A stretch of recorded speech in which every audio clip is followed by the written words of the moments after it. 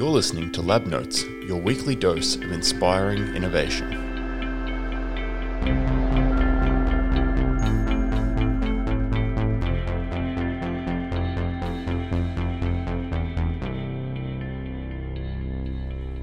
Hello and welcome to Lab Notes. I'm your host, Leo Stevens, and I hope you have your biggest thinking caps handy because on today's episode we'll be taking a look at global innovation. From intellectual property rights and geopolitics to the structure of research institutions, today's guest has literally written a book on global innovation practice. Now an adjunct professor at the UTS Business School, Professor Bruce McKern has a career that spans some of the world's most prestigious research institutions, from a PhD at Harvard to visiting fellowships at Stanford and Oxford universities. Bruce has become a leading thinker in business management and innovation strategy. He has founded or led business schools at Macquarie, Melbourne, Stanford, Shanghai, and Sydney universities, to name just a few. Over this extensive and globe-trotting career, Bruce has developed an incredible perspective on the practice of innovation, and his most recent work examines how China has been revolutionizing its scientific and innovation practices to match the country's dramatic economic transformation. Professor Bruce McKern, welcome to Lab Notes. Thank you, Leo. So your current title is that of adjunct professor at the University of Technology in Sydney, but your career spans a much greater depth than that. How do you describe your expertise? My expertise, I would say, is essentially in the field of strategy, international business, and innovation. And these reflect the interests that I've had for many years, although the innovation one is more recent. The other thing I would also say, which is not reflected in my current role at UTS, is that I've been, for a good part of my career, an institution builder. Yes, you certainly have, and this interview will definitely get onto some of the institutions you've built. But can I take you back to your childhood? You grew up in rural Queensland in a town called Babinda. What are your memories of that place in your childhood? Certainly a very small town, and my memories of that time are very pleasant. Growing up in a very small town where one knew, everybody, kids at school, and so on. My father was the local dentist, and my mother was a school teacher, and they had met by sheer circumstance when my father was travelling around Queensland as a dentist, a travelling dentist for the Department of Education. And he had a small surgery set up in a railway carriage. Anyway, he fetched up in Babinda and decided to start a practice there. And that's how I met my mother. We lived there till I was about 7, and then with opportunities for education somewhat limited, and my father having come from Sydney, he decided to move us down to Sydney. So most of my subsequent time in education was at Sydney, at high school in North Sydney and Sydney University. Yeah, I did want to get into your Sydney University degree because although you are now an expert in international business, you actually started off studying chemical engineering. What got you into that field, and where did you think your career might take you at that time? It's a very good question, and the answer is that, as in many cases, it was somewhat accidental. I finished high school with a good record in physics and French, which is kind of a strange combination. It was difficult to know what to do. I was awarded a scholarship by the Alliance Française for my work in French, and that took me to New Caledonia, where I did the French baccalaureate for a year, and then returned to Sydney and still didn't quite know what to do. So the one option was a career in French, to become a French teacher or professor, but I was more inclined towards practical pursuits, and that took me to engineering. And chemical engineering was curious in a way. I can't really explain it, except that somehow the idea of working on problems that have to do with chemistry was appealing, even though chemistry was not my best subject at high school. And I enjoyed the time in chemical engineering. In those days, it was a very small department at the University of Sydney. When I graduated, we only had 7 students in our final year. So we had fairly personalized tuition, which was very good. And did you do much work in that profession? Yes, I did. After I graduated, I wanted to work in design, engineering design, and there were really very few opportunities to do that in Australia at the time. So I went off to Canada and fetched up there. It was much easier to get jobs in Canada than in the United States. The visa issues were much easier, and there was a bigger chemical industry. So I worked for a period of time, first of all with DuPont, as a process engineer, essentially running parts of a plant, but I still wasn't able to do design work, so I then moved to Canadian General Electric to their civilian atomic power department, because they were building Canada's first nuclear power reactor. It was a small demonstration reactor, 70 megawatts, but it became the basis for all of Canada's nuclear power industry. And it was a very, very interesting time to be. One felt one was on the frontier of a new development. And although I wasn't involved in the reactor design, I was involved with a group of other engineers working on the heat transfer, fluid flow side of the business. And it was a very, very interesting time. I had one particular problem which I couldn't solve, but I discovered that we had a physicist on the staff who had a computer, or some kind of a computer. That was my first introduction to the power of computers in very early days, of course. But after Canadian General Electric, when that project was finished, I moved to Union Carbide in Montreal, where they were expanding their the low-density polyethylene plant. And that was a very interesting project as well, because we were building essentially almost a completely new plant to produce polyethylene from local ethylene gas. Fascinating positions. And when that work was done, I sought to return to Australia. And about that time, ICI was looking for people. So I was given a job at ICI's engineering department in Melbourne and worked on a number of projects with them. Following all of that, I moved to Sydney with Union Carbide again, the Australian branch, and became assistant works manager of one of their factories in Sydney, which was a great opportunity to do engineering work on expansion of the plant and introduction of new equipment to reduce costs and so forth. So a good opportunity to do some of the things I'd been trained to do as an engineer. Yeah, so I mean, hearing all of that, several countries, multiple companies, people might be forgiven for thinking that is a career already, but it certainly is not. Your career took a pretty substantial turn because you received a PhD scholarship to study at the Harvard Business School, studying how multinational corporations exploit natural resources around the world. Can you tell us how that project came about and what being part of the Harvard ecosystem did to shape your later career? Well, the answer to the second part is that, of course, it had an enormous impact, and I'll come back to that.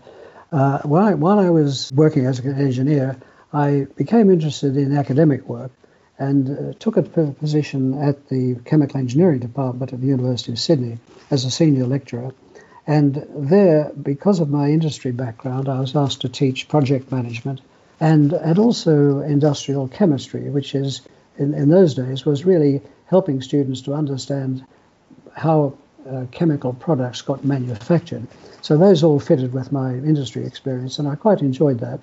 But while I was there, I thought, since my focus is very much on the management side of engineering, I should really learn more about management in a professional way.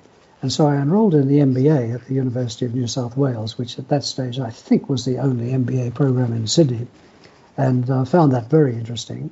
And as a result of my first year work there, I was awarded the first John Story Memorial Travelling Fellowship from the Australian Institute of Management. And that enabled me to travel with my family to Boston, where I enrolled at the Harvard Business School in the doctoral program. And that enabled me to focus on international business, which was at that time an emerging discipline, I would say.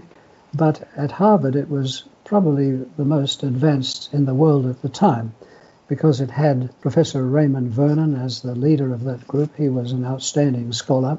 He had been the protagonist of a theory called the product life cycle theory in international trade, made a contribution to understanding some of the puzzling issues about comparative advantage.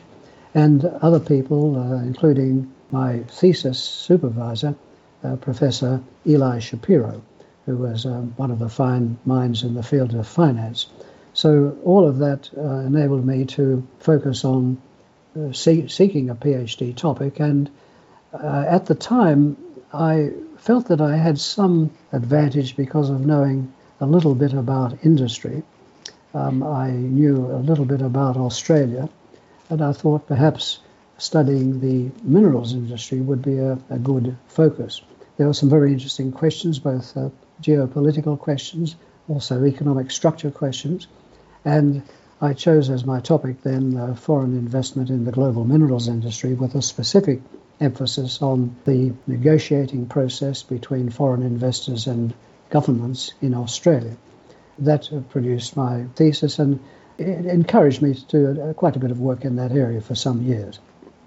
I think you're about to get to it. I wanted to follow on with the kind of culture of Harvard and the networks that it tapped you into. Yes, thank you. I was just going to mention that. It was an extraordinary place at that time, and I think, of course, it still is. And that's one of the things that really struck me about the American university system. Once you got accepted into a school, the assumption was that you were going to succeed. They did everything they could to make it easy for you or helpful to you to get along and do what you wanted to do. Harvard provided scholarships, they provided loans.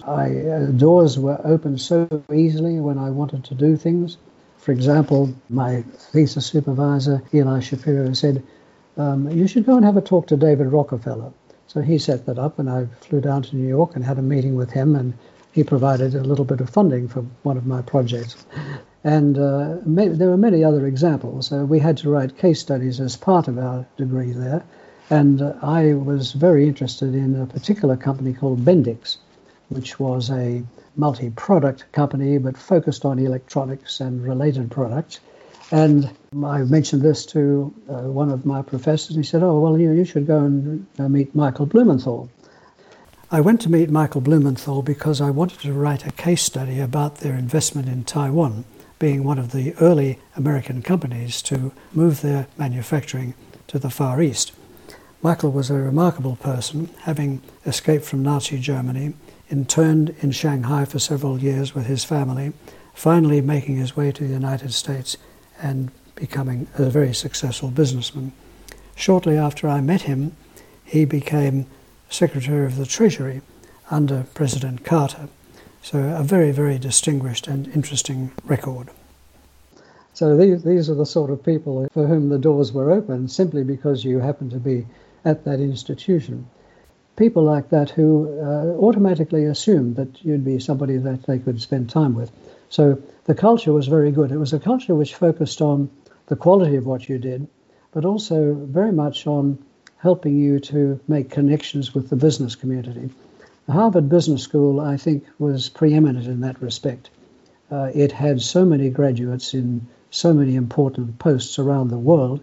So it helped me to understand the importance in a business school of fostering that connection, being not only good academically, as good as one could be, but not doing so at the expense of addressing practical, real-world problems.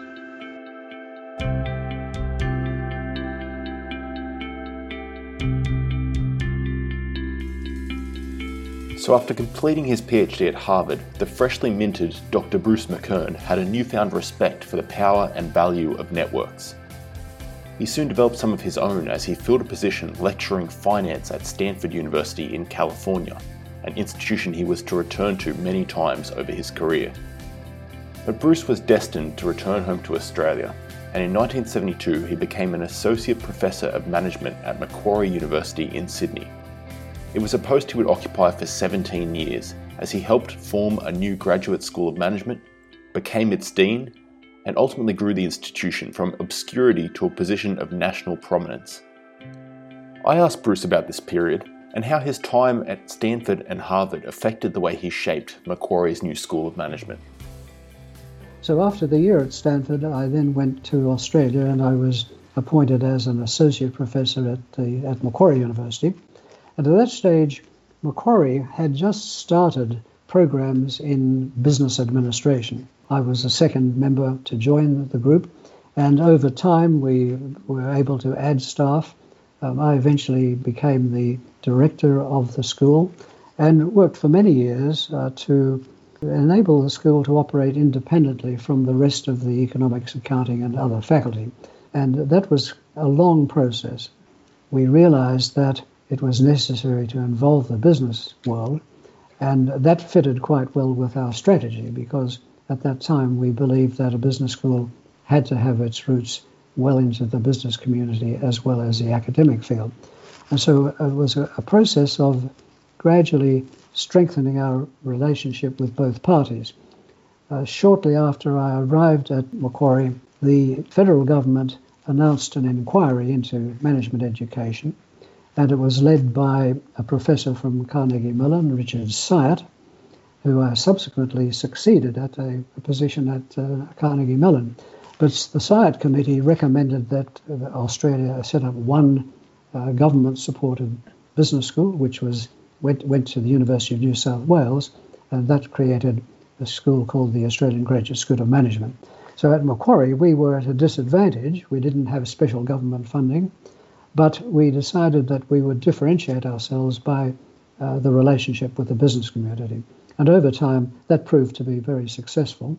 And by the time I left Macquarie, we had raised funds to build our building. We built a series of buildings which subsequently grew into a large campus.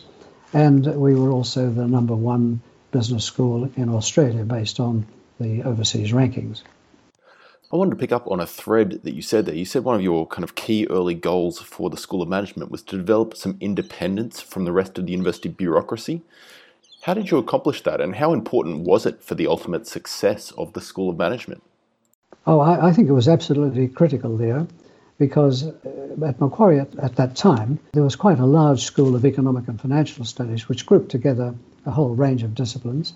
And the problem was that it was very focused on undergraduate teaching, and it was not very flexible, and also not very close to the business world. And Harry Edwards, I thought, had a lot of foresight in seeing the need to develop business administration. But we found it difficult to be as flexible and operate as well as we liked. We had the model of places like Harvard. One of my colleagues who joined shortly after I came was another Harvard Business School graduate. And we had others with international experience. So to develop the kind of programs, attention to students and links with the business community, we needed a smaller entity and we needed much more independence. So that was a very long process to get that independence. It was a step-by-step process where we used the connections with the business community to help to explain to the university why this was needed. And it eventually succeeded. It was helped initially by the then Vice-Chancellor, Alec Mitchell, by others in the university who were sympathetic, but there was quite a lot of opposition as well. And the unfortunate and sad thing, Leo, is that in more recent years, a different administration at Macquarie has succumbed to pressures from other parts of the university to eliminate the independence of the Graduate School of Management and fold it back into the larger school. I think that was a retrograde step, a big mistake, because Macquarie has in recent years been one of the only two business schools in Australia with that degree of independence. And Macquarie had this advantage of very strong, substantial differentiation, which it has now chosen to lose. Yeah, it seems to be such a common thread throughout the university sector that there is this temptation from management to exert control and, I guess, standardise programs across the board. Yes, I'm afraid that's true. And the astonishing thing is that Australian universities have become more and more bureaucratic over time, whereas in the United States, in my experience of two private universities, they still operate with the idea that initiative is best exercised in a decentralized fashion. And so, for example, Stanford Business School is very independent of the university in many respects, financially particularly. it pays less than 10% of its total revenue to the central administration, but it's responsible, of course, for raising funds, from getting students, and it's also responsible at the university for the quality of its programs. So there's no sense in which the decentralization means loss of quality.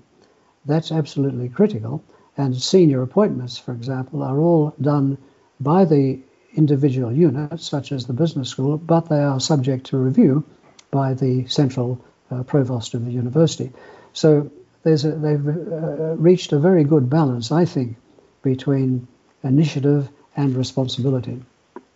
Well, speaking of Stanford, your career took you back there several times in the 90s and through the 2000s. And obviously, that corresponds with a time when there was this huge boom of vibrant activity in Silicon Valley, which is just down the road from Stanford. Groups like Google were getting their start. Sergey Brin and Larry Page were actually in Stanford dorm rooms creating the first iterations of that company that went on to obviously take over the world. So I guess I just wondered, what was the culture like on campus at this time when such spectacular stories were emerging from the student body and companies just down the road? Well, it's a remarkable environment. One almost feels that it's in the air. Of course, when I first started there, it was already a hotbed of innovation, but it's increased enormously since then. In the early period of my work at Stanford, there wasn't a great deal of coursework in the field of innovation and startups, but that changed pretty rapidly. And today, it's innovation, entrepreneurship are really core components of the curriculum. And they are very popular with students. And what's interesting, too, is that the business school is very comfortable with having business people teaching. For example, Andy Grove, one of the founders of Intel, was a lecturer in the Graduate School of Business for many years. And his course was one of the most popular ones because he was a clever, intelligent man who was able to give structure to his course in a brilliant way. But he also had the connections with the industry that he could draw on and provide very good context for everything he was teaching. So he's just one example of that approach. Now, on top of that, of course, every day there are people coming into the school to give talks, to meet with students who are coming from Silicon Valley. So whereas Harvard for many years was very strongly wedded to the case study approach, Stanford was more open to alternative approaches. It didn't go in the full direction of, say, for Chicago, for example, of being much more theoretical and much more academic, but it balanced the two. And so it was able, I think, to get the best of both worlds. Faculty members had easy access, or still have easy access, to Silicon Valley for case studies. And so that's something that is a great advantage because your teaching with the students is, of course, greatly informed by the local content and also by the fact that you can invite the CEO of a company into your classroom to talk about what the students are concluding. So great connections with Silicon Valley. On top of that, many informal ways of getting to understand what's going on. You walk down the main street of Palo Alto and you'll see people from companies all over Silicon Valley having coffee, having drinks, very easy to meet informally.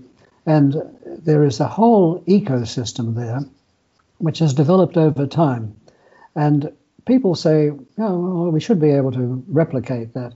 But it's difficult to replicate a complete ecosystem. You can put in place some of the infrastructure, you can put in place some of the institutions, all of that's important. But there's an interlocking set of facilities, people, and institutions that make it much easier to create an idea, to find funding for it, to get help, start a business, and also to recruit people. And the informality of the connections between people means that there's a great deal of knowledge being exchanged. Not necessarily confidential, of course, but somebody will say, well, we are using this accounting firm and they're terrific, or we're using this legal firm, or have you thought of doing this? And a lot of that informality helps to stimulate the sense of ferment and excitement that goes on there. So this is a wonderful environment. I spent quite a bit of time in China And there are areas of China which have been developed as areas for R&D, technology development, and so on.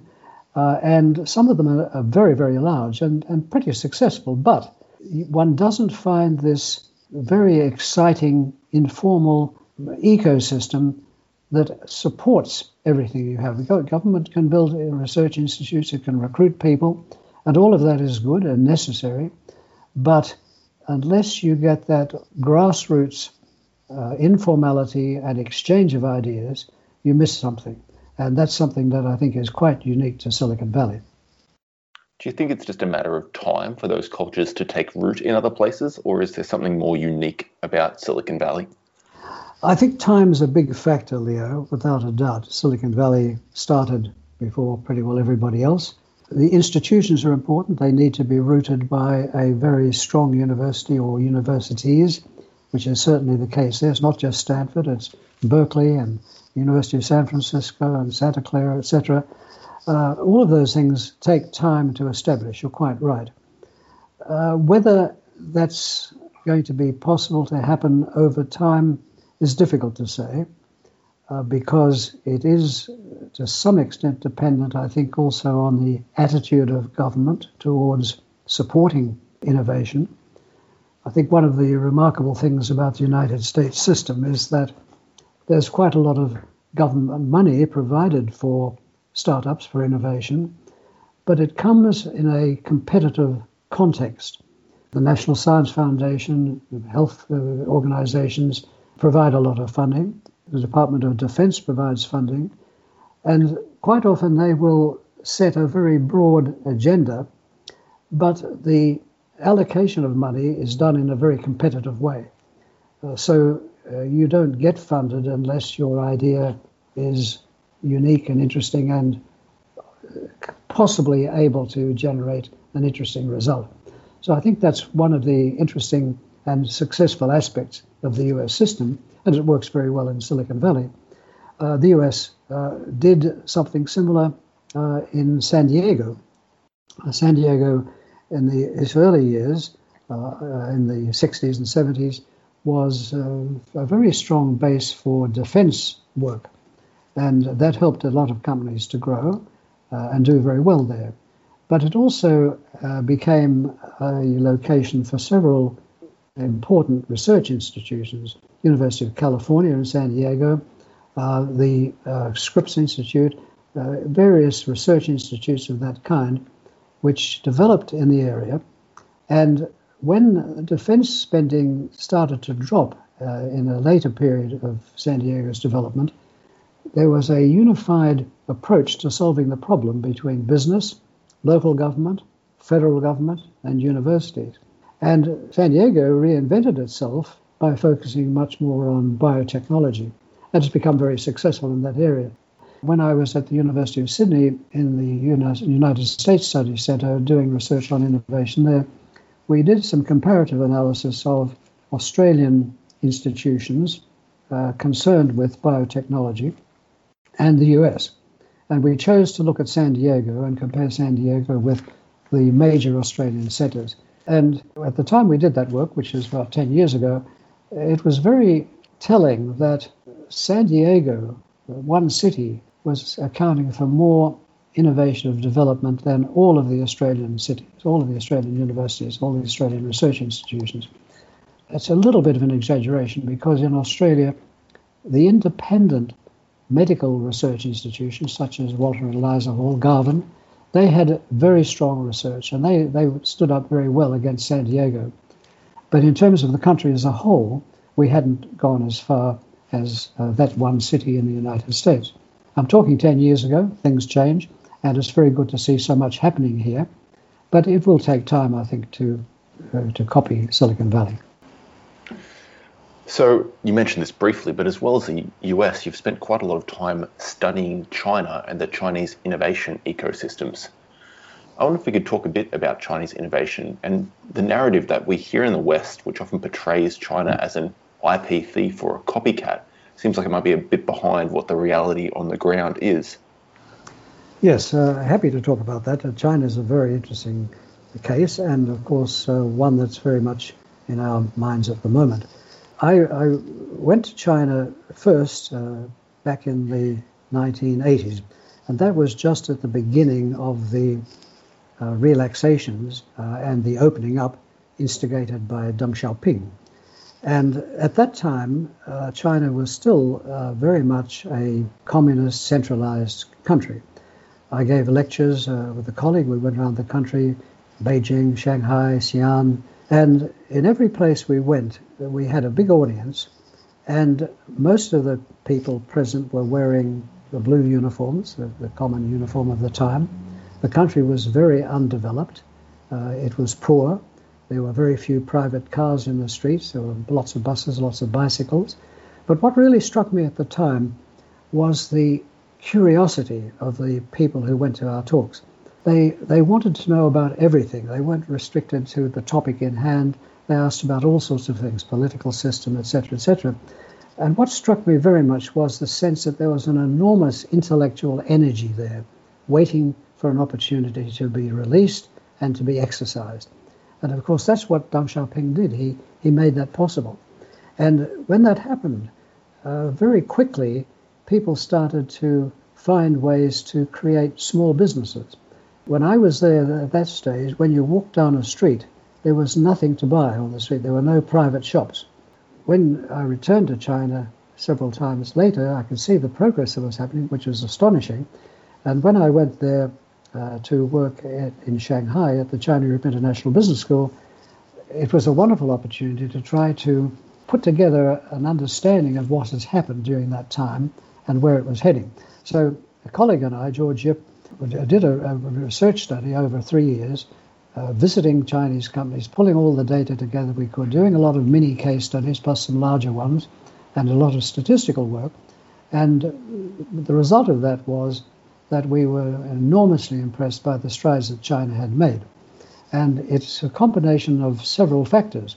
First of all, an enormous underlying need and thirst for products, for services and goods, which had been not satisfied in the previous time. Secondly, government support in the form of investment in R&D, setting up R&D centers around the country, particularly on the coast, roughly about 0.5% of GDP being spent directly by the government in that way. Quite a small amount. But it was accompanied by increasing money spent by companies, started up sometimes in research institutes, and they started up all over the country in quite small ways, but they themselves were gradually getting money together and able to start to invest in new products and new development. Now, initially, a lot of that was copied, absolutely right. The accusations of China being a copycat were absolutely fair and correct. But over time, those companies went beyond copying.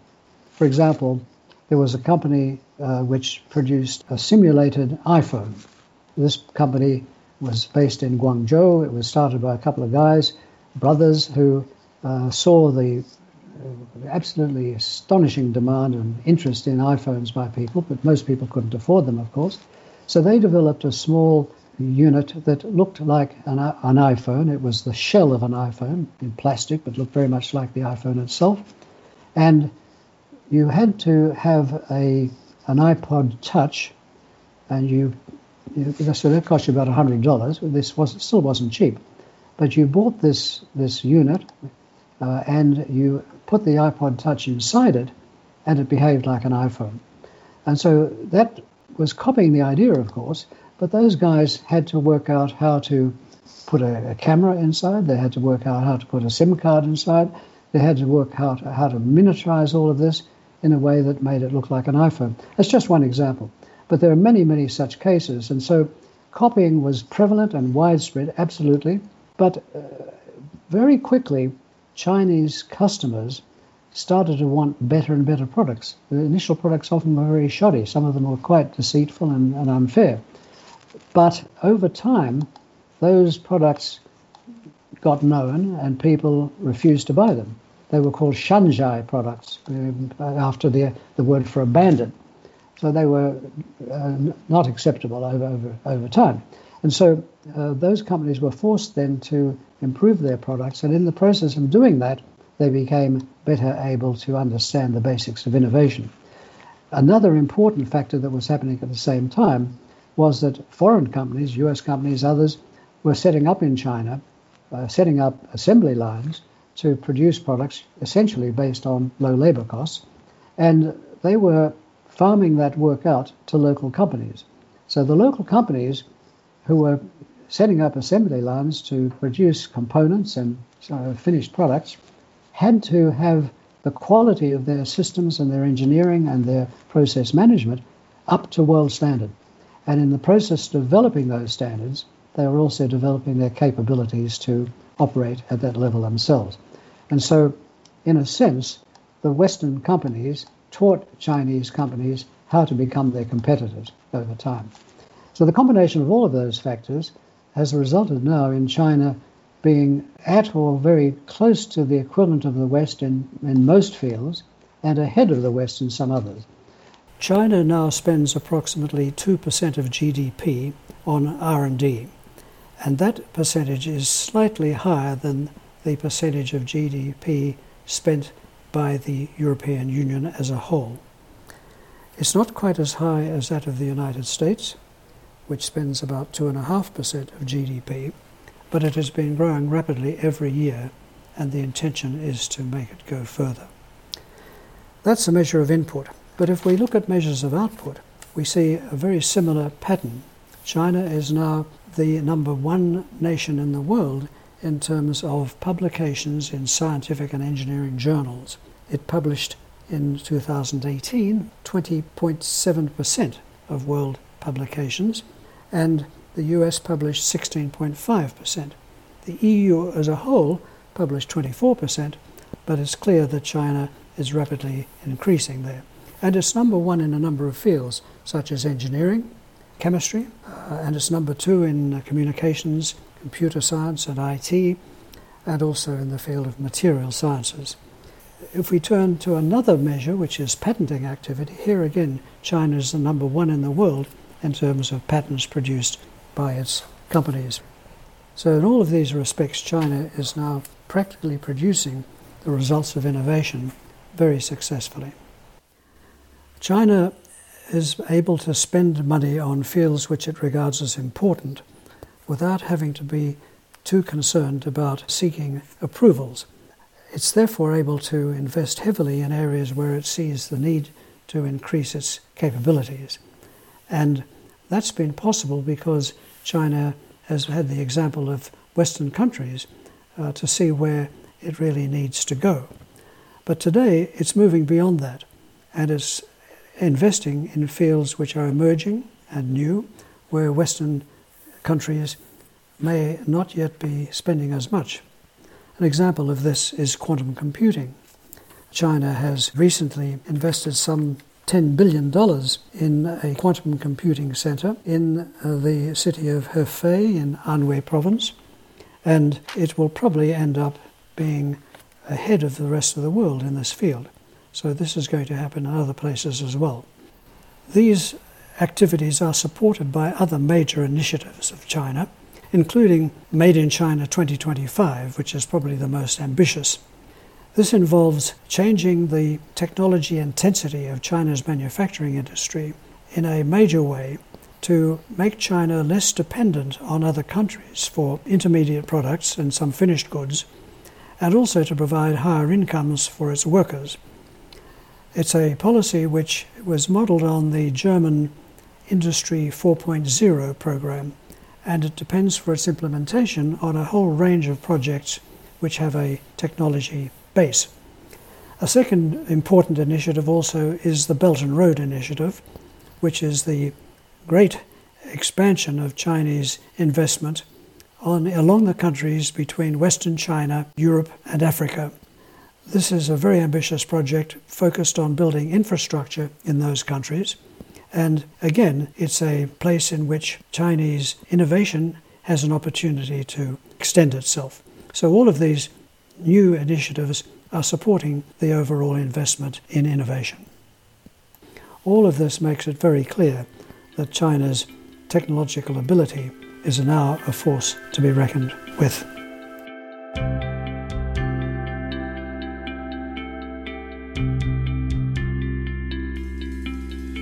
So with a substantial body of published works on management, innovation and geopolitics behind him, Bruce is now back home in Australia and has most recently turned his attention to the local startup ecosystem. He's a member of Sydney Angels, an active investor and advisor for early stage technology companies in Australia. So I asked Bruce about the state of the Australian startup ecosystem and what advice he has for young founders looking to gain the support of angel investors. Well, when I left Australia to go to work in the United States, we had very little in the way of venture capital industry, very little in the way of angels here. And that's changed enormously in the last 20 years, particularly even in the last 10 years. An old friend of mine who was an MBA student at Harvard when I was there came back to Australia and essentially became Australia's first venture capitalist. And so we have seen much more of that in recent years. I think, though, that the angel investment side of things has also exploded a lot. And what I'm impressed by with the group of angels I work with, Sydney Angels, is that there's a very careful and meticulous process to evaluate new ventures. And I'm also impressed by the volume of deals that come our way. Now, having said that, I think one criticism I would make of the entrepreneurs who are approaching us is that they vary a great deal in quality. We have a system for sorting that out pretty early on. But it's disappointing that there are not enough people, I think, yet, who are coming up with proposals for new ideas that will have a substantial impact. We have enormous numbers of people who have some improvement on a particular business idea. We have people who have a way of doing something on the internet which is intended to make something more efficient or skim off a little bit of profit from something that's already happening. Many of those deals haven't been really thought through very well, and they're not earth-shattering. Now, it's easy for me to say that because I haven't produced an earth-shattering innovation, but if we look at that process, it's improved an enormous amount in Australia in the last 10 to 15 years. And it's also been aided by groups such as CSIRO with their On-Prime program, which brings young entrepreneurs in, enables them to work in an environment which is supportive and gives them advice and encouragement. That is very good. We have many operations, accelerators and so on around the country which are doing the same thing. And that's a very important change. And I think the other important change is that the universities are also doing much more of this than they used to. So all of that is very good. I just feel that we need to do more. And when we come to look at the process that people like Sydney Angels use, I would say that this is something that I think is extremely good. People are able to come to us with an idea. We don't have any criteria about what sort of field it should be in, but we have a process of looking quickly at proposals. We can weed out very quickly those that are not at all suitable. We then focus on those that look encouraging. You've seen those, of course, Leo. And the process from then on is a very deliberate one. We do due diligence on the ideas. We work closely with the founders. We will suggest to the founders areas for improvement before we fund. We find ways to put the funding together, and we then try to help the founder once the company's got started. So I think that's an excellent process. It's very similar to what a venture capital firm would do. We don't have the same resources they have, but amongst the group of people, the 100 or so people that belong to Sydney Angels, there's a lot of experience and ability, and that's something that is very valuable. Now, if I can talk about what individuals might think about and people who are thinking about entrepreneurship, then I think the advice I would say there stems to some extent from what I've just been saying. That is that if you're going to look for setting up a new company, which I think is an admirable objective, try to make it something that's going to make a big difference. Easy to say that, of course. But one of the ways to get to that point is to get involved in startups early. Don't wait too long. Try to get involved in a startup, perhaps not one that you run yourself, but work with a group that's doing a startup. You'll learn a great deal in that process of what's involved in starting a company, what you have to focus on, and where you can get help from. And then if you can then look yourself for something to start up, try to be bold. Try to take a view about something grand, because that's where the big difference is going to be made. And if Australia is going to become successful in all the things we've been talking about, we need lots of people with bold ideas who are going to think big and make a huge difference. And the more you can do that, the better, and you'll get support for it. Well, Bruce, that's a perfect place for us to wrap up. It's been a fascinating discussion. The final question that we have for all of our guests is, do you have any book recommendations for the audience? Well, of course, I would certainly recommend that anybody interested in innovation in China get a copy of Yip and McKern, China's Next Strategic Advantage, From Imitation to Innovation. But there are many other books that have been published over the years. Clayton Christensen's book about the problems of newcomers to industries. Clayton Christensen had some remarkable ideas there. I think that's well worth reading. My colleague at Stanford, a former dean of the business school, Michael Spence, wrote a very interesting book called The Great Convergence, in which he looks at the way in which economic conditions are converging between the developed world and the developing world. That's a broader topic and at a more of a geopolitical level, but also very interesting. But lots of things there to think about. Well, Bruce, you've espoused having big ideas, and you've certainly presented a few books with big ideas there. It's been a pleasure speaking with you today. Thanks for joining us on the Lab Notes podcast. Thank you very much, Leo. Great pleasure. Well, that's all we can fit into Lab Notes for this week. We hope you enjoyed it. If you're keen to hear more inspiring stories of innovation, check out our back catalogue and subscribe to the channel so new episodes can appear on your device once a week. Lab Notes is produced by Eon Labs in collaboration with Rennie Digital. You can find links to both of those organisations, along with our guest's biography and more in the description below. Our music is sourced from Purple Planet Music and mixed by Nat Harris. I'm your host, Dr. Leo Stevens. Until next week, keep inventing.